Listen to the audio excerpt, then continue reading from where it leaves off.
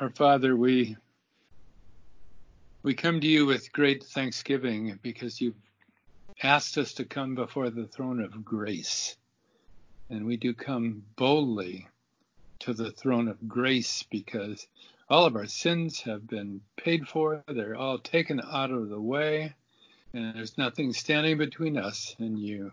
So, Father, thank you that by faith we can come boldly even to your very, very heavenly throne. So we do that, Father, at this time, thanking you for all things and praising you for all that you are, all that you have accomplished through our Lord Jesus, and all that you are currently doing in the world today under this administration of your abundant grace. Father, I pray that you would use these difficult times, very difficult for some. Father, your grace is sufficient in every circumstance of life. And may we come to know that and to know your presence, your intimate presence, your care and your love. Father, thank you that as we gather here today, we gather in the light of your word, and our hope is not in the earthly realm. Certainly, it's secured through heavenly promises. But we do live here, Father, and there are many concerns that are on our hearts.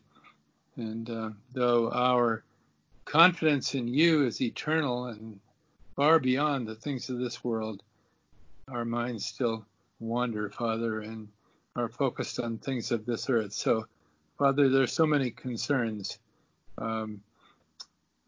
First of all, Father, regarding this invisible threat that many have been so close to, some intimately close to, those healthcare providers who work in that area, Father, who are close to the virus in their very work. Father, I just pray for all of those that you'd protect them. Thank you for blessing by providing protective equipment that wasn't known to be available, and yet it was, and one has supplied it for another, and there's been sharing. Father, thank you for that. What a blessing to protect those on the front lines there of this battle.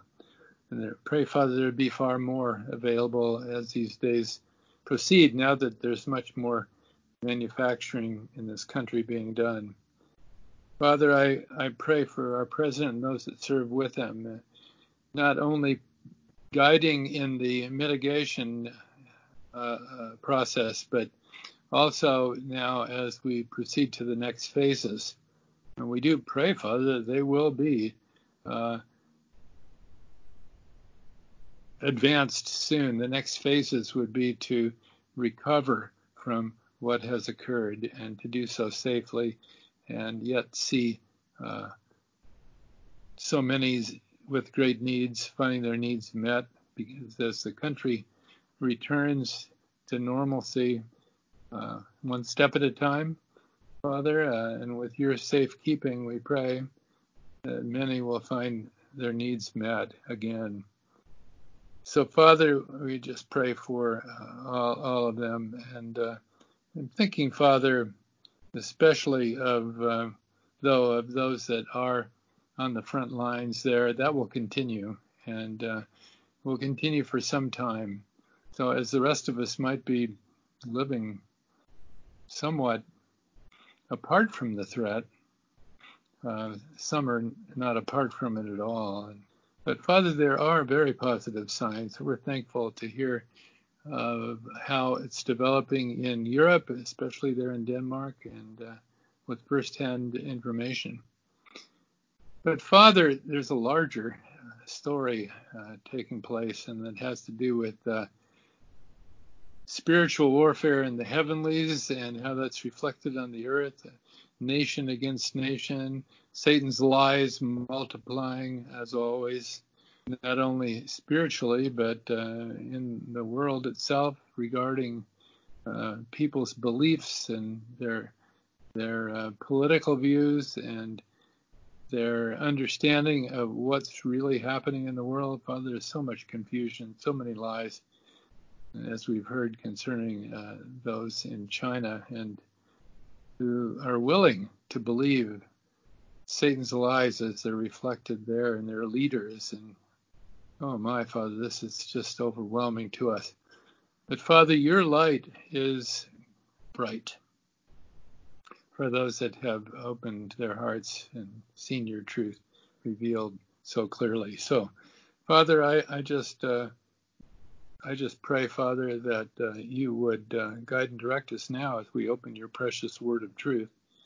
And as we do so, Father, that we be blessed greatly. We would ask this in Christ's name, and amen. All right, let's continue our study. We've taken an intermission from our previous studies there in Paul's letter, the first letter to the Philippians. His first letter to the Thessalonians. Taking a break from that. Resurrection Sunday came along, and it was an appropriate time to take an intermission from those other studies. And we've considered what we all know well, of course, so well, which is what's written in the gospel accounts concerning Christ's being offered up by his own people to the Romans for trial and then crucifixion, his death on the cross, his burial, and then in 3 days his glorious resurrection. So we all are so well aware of that. But we live today in the light of his resurrection, and it's true for you as it is for me that we often are reminded by the Lord of that. Our lives are lived in the realm of resurrection. Christ's resurrection is our reality, right? We possess his very life. It is resurrection life where we dwell as believers today. And therefore, it might be a little difficult. We go back and read of the accounts there in the Gospels to see how much unbelief there was, how much ignorance, even blindness were on the hearts of those that loved the Lord so very, very much. And we think of the women, a number of women who rose very early that Sunday morning and went to the tomb, but they didn't go in belief, they went in unbelief.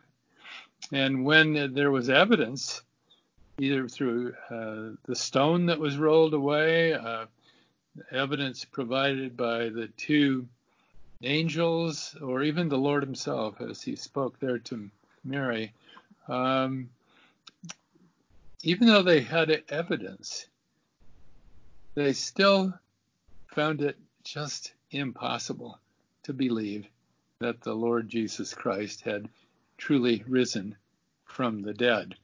And that ignorance and that blindness is something we considered recently. I think it's important to consider it. One reason is it's difficult for us to comprehend it, but I think it's important to consider it because there's hidden truth always. I mean, when we come to Scripture and we are missing something somewhere, that's because we don't understand the rest of the story, okay? For example, we may not comprehend at all why there was so much blindness on their hearts. It's easy for us to respond to those scriptures and say, well, they were just people that hadn't dedicated or given themselves over properly to the Lord, and yet they'd given up everything for Christ, right? Think of Peter, for example. Think of Peter, think of Thomas, right? They'd given up everything, right? And yet they were still in unbelief in so many obvious ways. Why is the question? Why was there blindness on their hearts? And there is an answer to these questions in Scripture. Many years later, Paul wrote these words in 1 Corinthians 15, verse 20. He said, he is risen and become the first fruits of them that slept. And that was at the very heart of Paul's message to the churches, right? It was a resurrection faith. There was no longer need for blindness at all regarding any of these things. That time had passed. So what had changed that made all the difference is the question. Many would say what changed was simply the resurrection itself, right? As if somehow that changed everything. Well, it didn't change quite everything, because God still had a program. He still had a plan that needed to be carried out and would be carried out. And so today I want us to look at some of that. Sort of the rest of the story will be our focus. But to begin with, let's just look at it this way. Consider what had been revealed. Remember, I asked the question, what did they know? Or rather, should they have known? They were in ignorance and blindness. But what did they know, or should they have known? And in other words, what did prophecy reveal? Clearly, they were not receiving prophecy well, or they would have known exactly what was happening because it had all been prophesied, right? But what had prophecy revealed? So that's what they should have known or could have known. But then the second thing that we'll look at is what they could never have known because it never had been revealed. And that's what Paul reveals in his letters. So one is the revelation of God according to prophecy. The other is the revelation of God according to the mystery. Okay, so first of all, what they knew or should have known according to prophecy. Well, of course, prophecy is all about the coming of Israel's Messiah, right? And the redemption that had been planned even and revealed even from the foundation of the world. We read of some of that last time. I'd like us to start out with Luke 24 today. I find Luke 24 one of the most powerful, revealing, just challenging in the sense that it's so overwhelmingly powerful and revealing sections of Scripture. Luke chapter 24.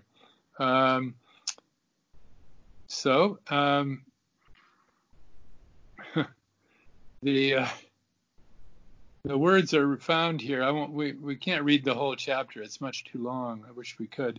But Linda, would you read there from chapter 24, verses 6 through 11?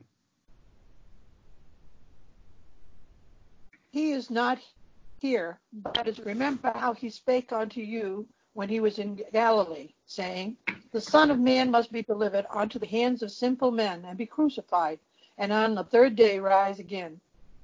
And they remembered his words, and returned from the sepulchre, and told all these things unto the 11, and to all the rest.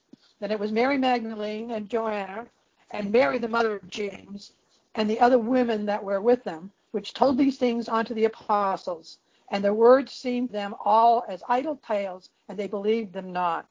Thank you, Linda. Okay, so these are words that the angels speak to women. Okay, the angels are speaking these words and really basically telling them what they should have known, right?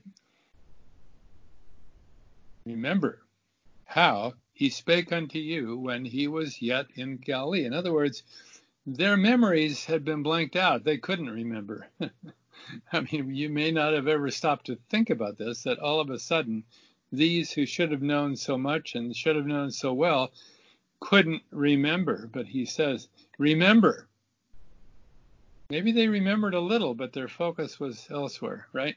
Remember how he spake unto you when he was yet in Galilee, saying, the Son of Man must be delivered into the hands of sinful men and be crucified. Well, that part they knew well enough, right? But then he says, and the third day rise again. Verse 8, and they remembered his words. Okay, now they've got it. So these women run off and they tell the rest, right? But according to verse 10, when they told these things to the apostles, verse 11, their words seemed to them as idle tales, and they believed them not. The darkness, the blindness that was on their hearts was just impenetrable, it seems. Okay? Why? Well, you answered the question for yourself. Why were they still blinded? Okay, now I'm going to just quickly read some more verses from chapter 24, beginning in verse 18. Later, there's a road to Damascus, and on that road, not Damascus, Emmaus, the road to Emmaus. And on that road are two disciples traveling, right? And the Lord Jesus draws up beside them. And they begin this conversation. Verse 18. And the one of them, whose name was Cleopas, answering, said unto him, Art thou only a stranger in Jerusalem, and hast not known the things which are come to pass there in these days? And he said unto them, What things? And they said unto him, concerning Jesus of Nazareth, which was a prophet, mighty in deed and word before God and all the people, and how the chief priests and our rulers delivered him to be condemned to death, and have crucified him. But we trusted that it had been he. Notice the past tense. We trusted. We really did believe that it had been he, which would have redeemed Israel. And beside all this, today is the third day since these things were done. In other words, much time has passed, much too long for a resuscitation or something else to have occurred, right? Yea, and certain women also of our company made us astonished, which were early at the sepulchre, and when they found not his body, they came, saying that they had also seen a vision of angels, which said that he was alive. And certain of them which were with us went to the sepulchre and found it even so as the women had said, but him they saw not. Now, these are the words I wanted to emphasize. Then he said unto them, O fools, and slow of heart to believe all that the prophets have spoken. Ought not Christ to have suffered these things and to enter into his glory? And beginning at Moses and all the prophets, he expounded unto them in all the scriptures the things concerning himself. What things do you think he expounded? The prophecies God had given concerning Messiah, how he would come, who he would be, how he would suffer and die, and then be raised again the third day, and then, after all of that, fulfill the rest of the promises, right? Those promises had to do with the coming kingdom, Israel's deliverance from the Gentiles, the liberty of the elect of Israel ruling the world and so forth, with Christ on his throne for 1,000 years, right? And all of that. Okay. But these were blinded. They did not know. They were slow of heart to believe, it says here, all that the prophets had spoken. They believed some of it, but not all of it, right? Now, these are harsh words, oh fools. I mean, that the Lord, meek and mild, such as he generally was or often was, would be so harsh is hard for us to comprehend today, but he does say it, doesn't he? Oh, fools. I wonder about us today. Are we fools too? Well, we are if we have not believed all that has been revealed, right? So if we want to just quickly summarize all that they should have known, in other words, all that prophecy had revealed, What would that include? Well, we looked at it before, but just a quick overview. First of all, it was about the seed of the woman. Remember, the whole revelation of God from the earliest days there was about the seed of the woman. Genesis chapter 3:15. It shall bruise thy head, and thou shalt bruise his heel. Okay? So, speaking of Satan and how Satan would have power over the Savior, over the Israel's Messiah, right? But not as great as the power that he would have over Satan, right? So only the heel of the Messiah would be bruised, but the head itself of Satan. So hidden in those few words, we see the death, burial, and resurrection of our Lord Jesus Christ, right? So that's regarding the seed of the woman, revealed from the beginning up until the end. Even in the book of Revelation, these things are amplified upon greatly, right? And throughout the prophetic word, where you see this crimson thread, as it were, going through the entire book, right? Then there are the types, which amplify the suffering part of the story, and what that all meant in terms of Israel's prophetic history. Israel's Messiah would be prophet, priest, and king. That was foretold in so many ways, and therefore resurrection had to follow his death, right? There was no possibility that he would be kept in the tomb as others down through history had been, right? And that was made very clear in Psalm 16:10, where it says, "Thou wilt not leave my soul in hell," or really Hades, "neither wilt thou suffer thine Holy One to see corruption." So Sheol and Hades, the Hebrew word, the Greek word, refers to the place of the dead, right? "And thou wilt not leave my soul, but there, neither wilt thou suffer thine Holy One to see corruption." So 3 days would be the limit there, and 3 days he was gloriously raised from the dead. Now, this revelation concerning the suffering servant is a major theme, but not everywhere. In fact, it's not a common theme in the Old Testament prophets, although there is a major reference to it in the book of Isaiah. I'd like Kristen to read that for us in the book of Isaiah, where we read of the suffering servant in chapter 53, verses 3 through 6. He is despised and rejected of men, a man of sorrows and acquainted with grief. And we hid, as it were, our faces from him. He was despised, and we esteemed him not. Surely he hath borne our griefs and carried our sorrows. Yet we did esteem him stricken, smitten of God, and afflicted. But he was wounded for our transgressions. He was bruised for our iniquities. The chastisement of our peace was upon him, and with his stripes we are healed.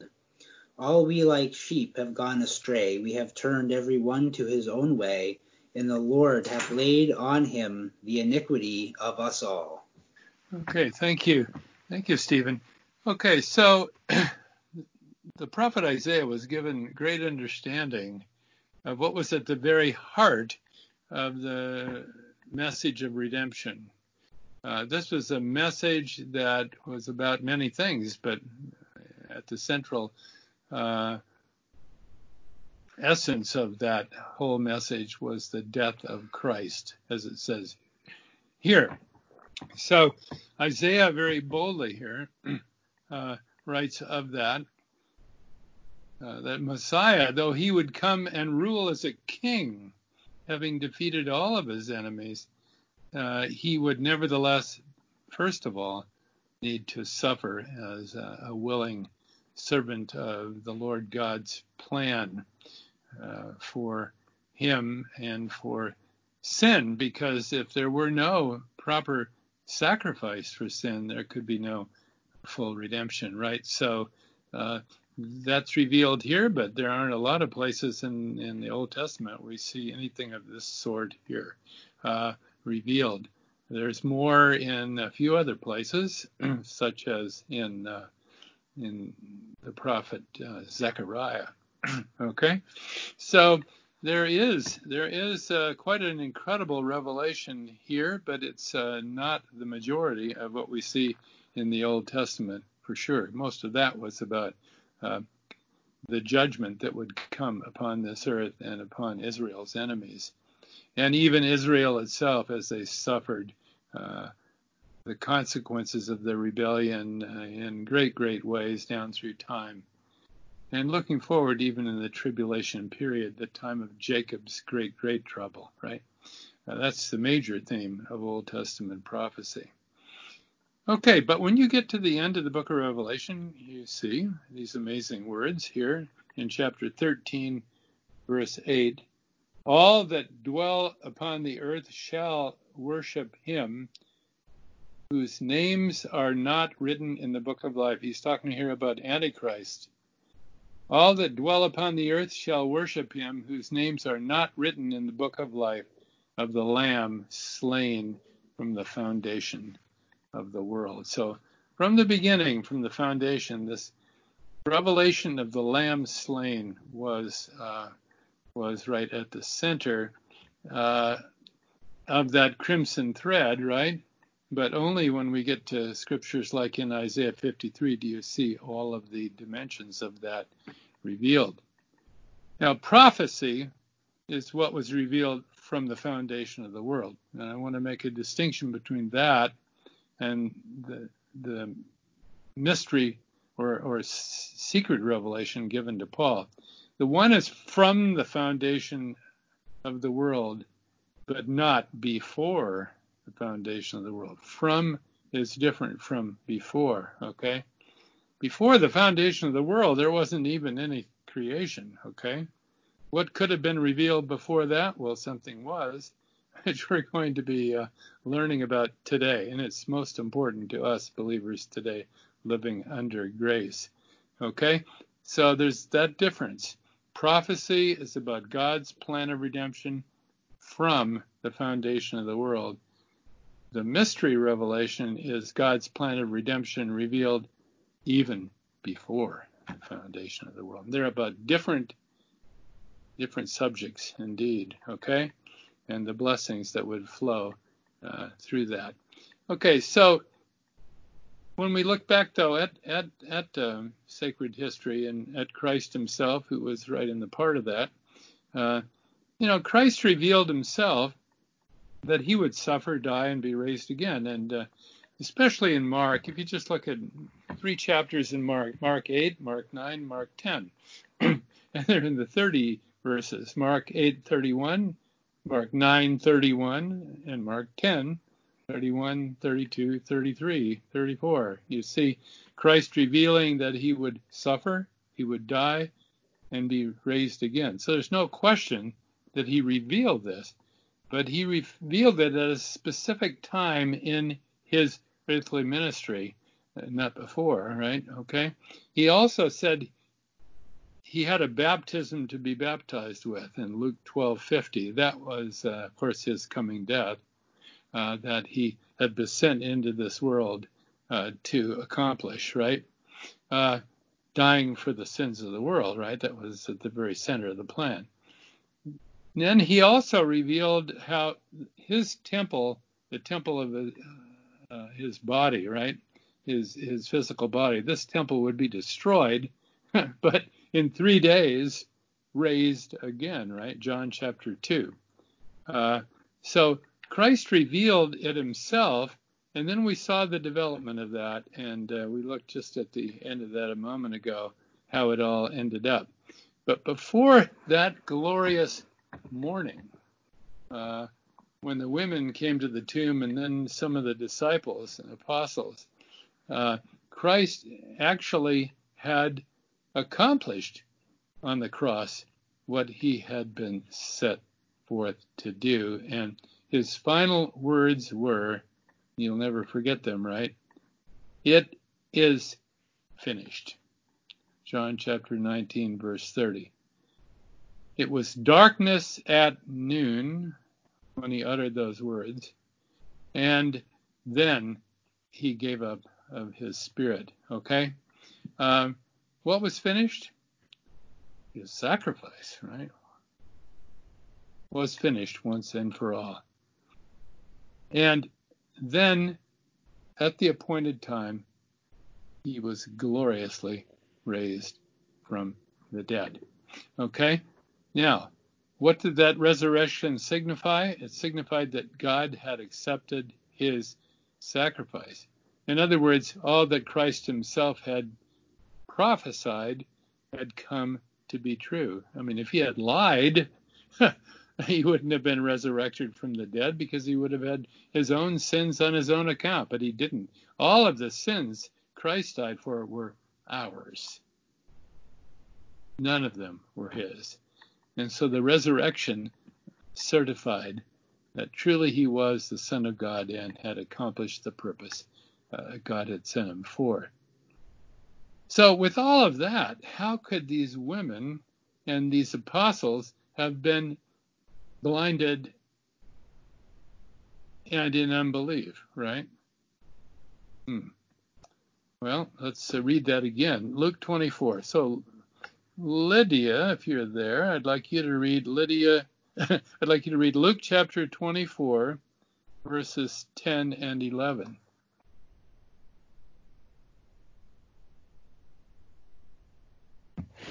It was Mary Magdalene and Joanna and the Mary of mother of James and the other women that were with them, which told these things unto the apostles, and their words seemed to them as an idle tales, and they believed them not.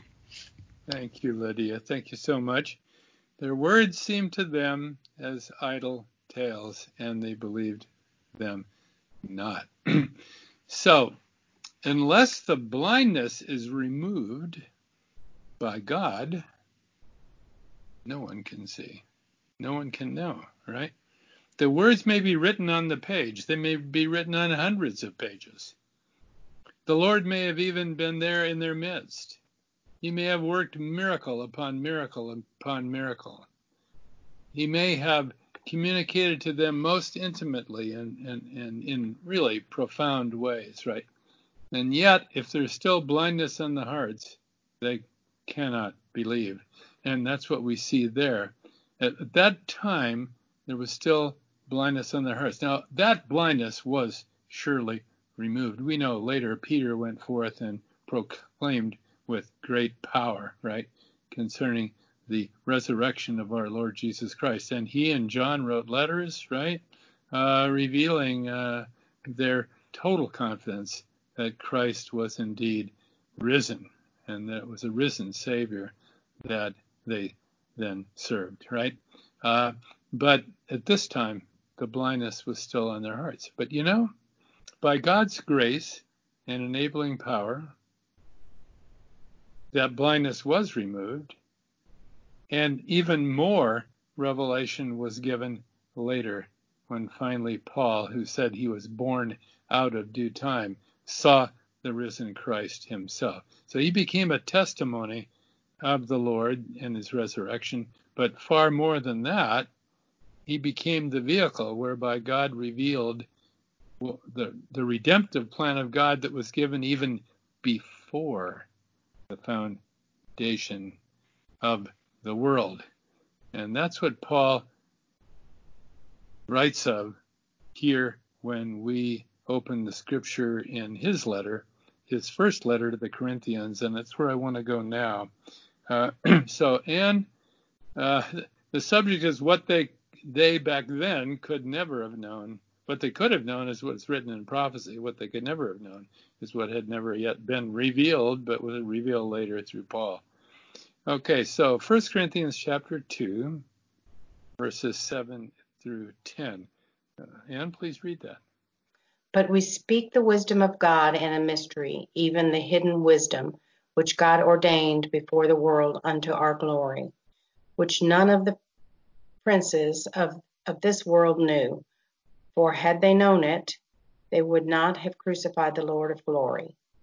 But as it is written, eye hath not seen, nor ear heard, neither have entered into the heart of man the things which God hath prepared for them that love him.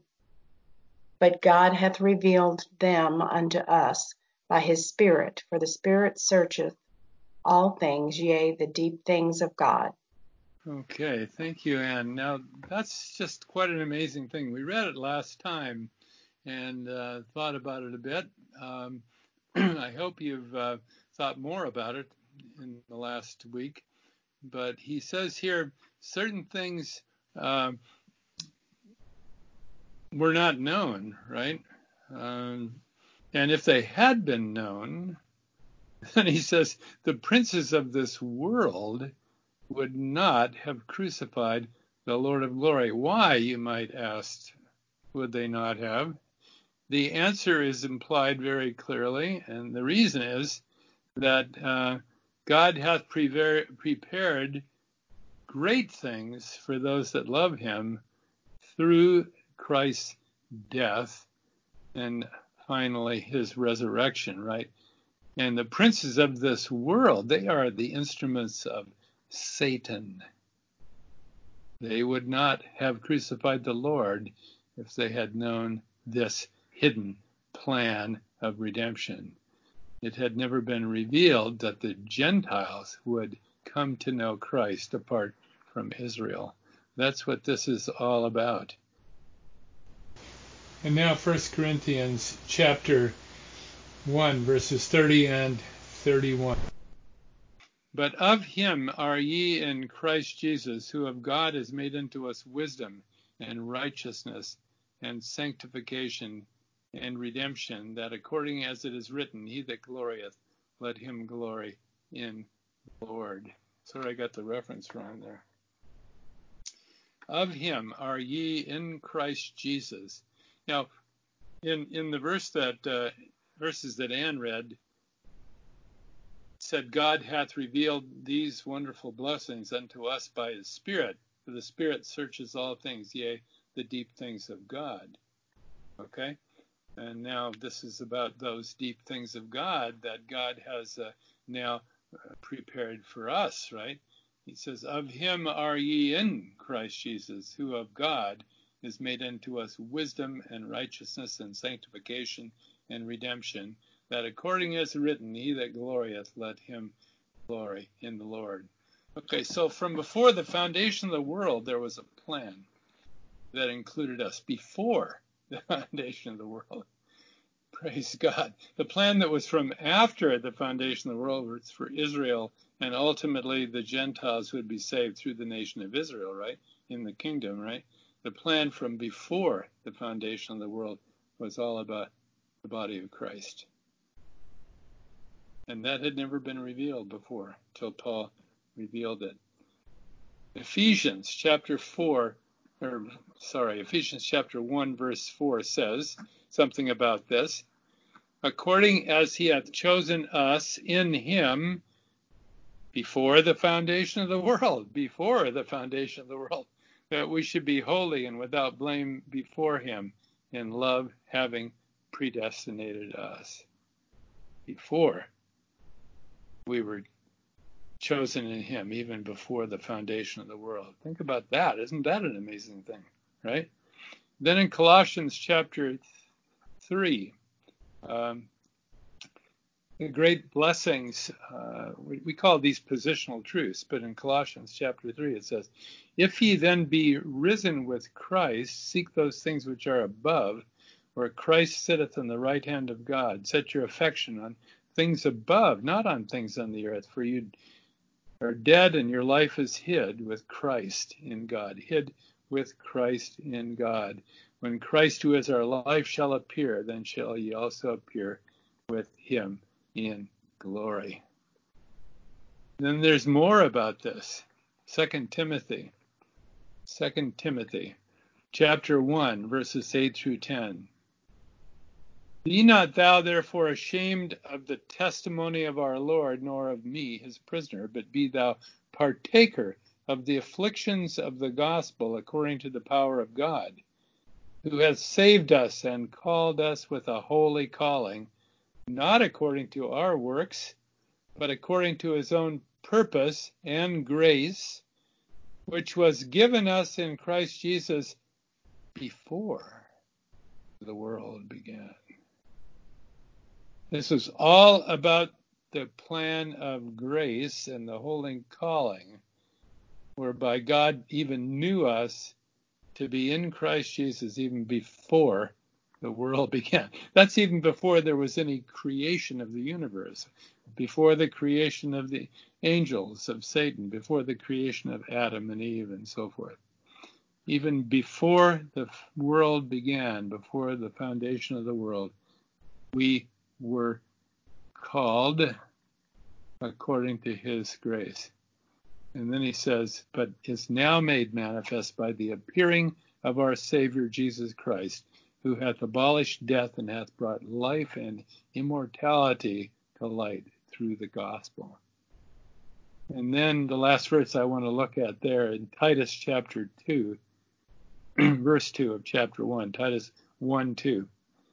In hope of eternal life, which God that cannot lie promised before the world began. Which God that cannot lie promised before the world began. Well, who heard the promise? This is between the members of the Trinity, okay? In hope of eternal life, which God that cannot lie promised before the world began. Oh my. So our redemptive plan goes all the way back there.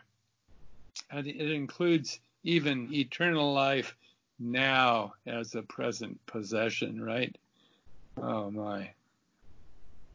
Romans 6:21, as sin hath reigned unto death, even so might grace reign through righteousness unto eternal life by Jesus Christ our Lord. Romans 6:21. We have a new nature. We possess the Holy Spirit. Those other believers never did. We do. We possess the Holy Spirit. He dwells within us, and we have the very resurrection life of Christ as a present possession. Well, there's much more. We've already spent in past weeks here in our studies much time on our privilege, for example, of suffering with our blessed Lord. You know, remember what Paul writes about that. We which live are always delivered unto death for Jesus' sake, that the life also of Jesus might be made manifest in our mortal flesh. So then, death worketh in us, but life in you. So what has Christ's death and resurrection accomplished? Far more than what the prophets revealed, far more than what had been revealed from the foundation of the world. There's so much more revealed through Paul that's all about what was promised even before the foundation of the world. Our whole salvation is wrapped up in that promise. That's what Paul's writing about when he says, if the princes of this world had known it, they would not have crucified the Lord of glory. So praise the Lord for his unsearchable riches. I'm going to read 4 verses from Romans chapter 11, where Paul kind of runs out of words. He tries hard, the Spirit of God guiding and directing, but he kind of runs out of words, human words, to wrap around this great thought. But in Romans 11:33 through 36, concerning this great revelation of what was promised even before the foundation of the world. Oh, the depth of the riches, both of the wisdom and knowledge of God. How unsearchable are his judgments, and his ways past finding out. For who hath known the mind of the Lord, or who hath been his counselor, or who hath first given to him, and it shall be recompensed unto him again. For of him, and through him, and to him are all things, to whom be glory forever. Amen. So praise be to God for his unsearchable riches. Well, I pray and hope that the word rightly divided has been a blessing to your hearts. What has God prepared for them that love him? Well, we're all learning about that as we open his word daily and as we take it to heart. And the blindness God removes concerning who he is, who our Savior is, and what he is doing today under grace. It's not all about Israel today, but it is all about the church, the body of Christ. We are in the very center of God's will and purpose and work today. Amen and amen. Well, any comments, any questions before we close today? You may have said this, but I'm going to re-express it. If the princes had known, they wouldn't have done it, because they would have known that that was fulfilling the promises of God. And they want no part of cooperating with God. That's True. why all right, never mind. That's enough. I thank you also for your delivery today. That's true, Tom. I was just expressing the other side of the same coin. Those truths were about what God had prepared for his people. Surely they didn't want that to be accomplished, right? Oh my. Yeah, you're right. They want to oppose the promise of God in every way. Absolutely. If they could succeed, they would have won the battle, right? You're right about that one. Thank you, Tom. Okay, any other comments before we close in prayer today?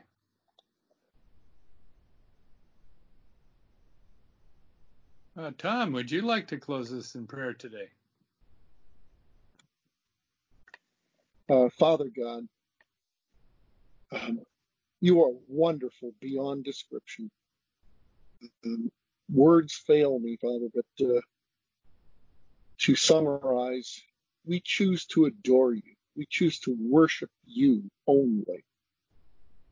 We choose to magnify the name of your Son, Jesus.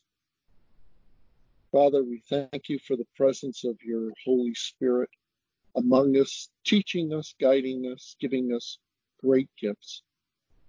Father, we thank you for blessing our brother Jim with the gift of teaching and wisdom. Father, we thank you for this new day. We thank you for how you're working to combat the devastation of this virus. Father, we plead for the continuation of your loving kindness, especially on Roy and those that are suffering and dying. I guess that includes us all. Thank you, Father, for our missionaries, but we pray for a hedge of protection on them and public servants and the medical people that are so involved. We thank you, Father, for the protection for our servicemen and women. Father, we ask that everything we might do today would be in accordance to your will, that we might be good ambassadors of your kingdom, bright and shiny tools well worn in your hand. I pray all this with so much yet unspoken in the precious name of your Son, our Lord Jesus. Amen.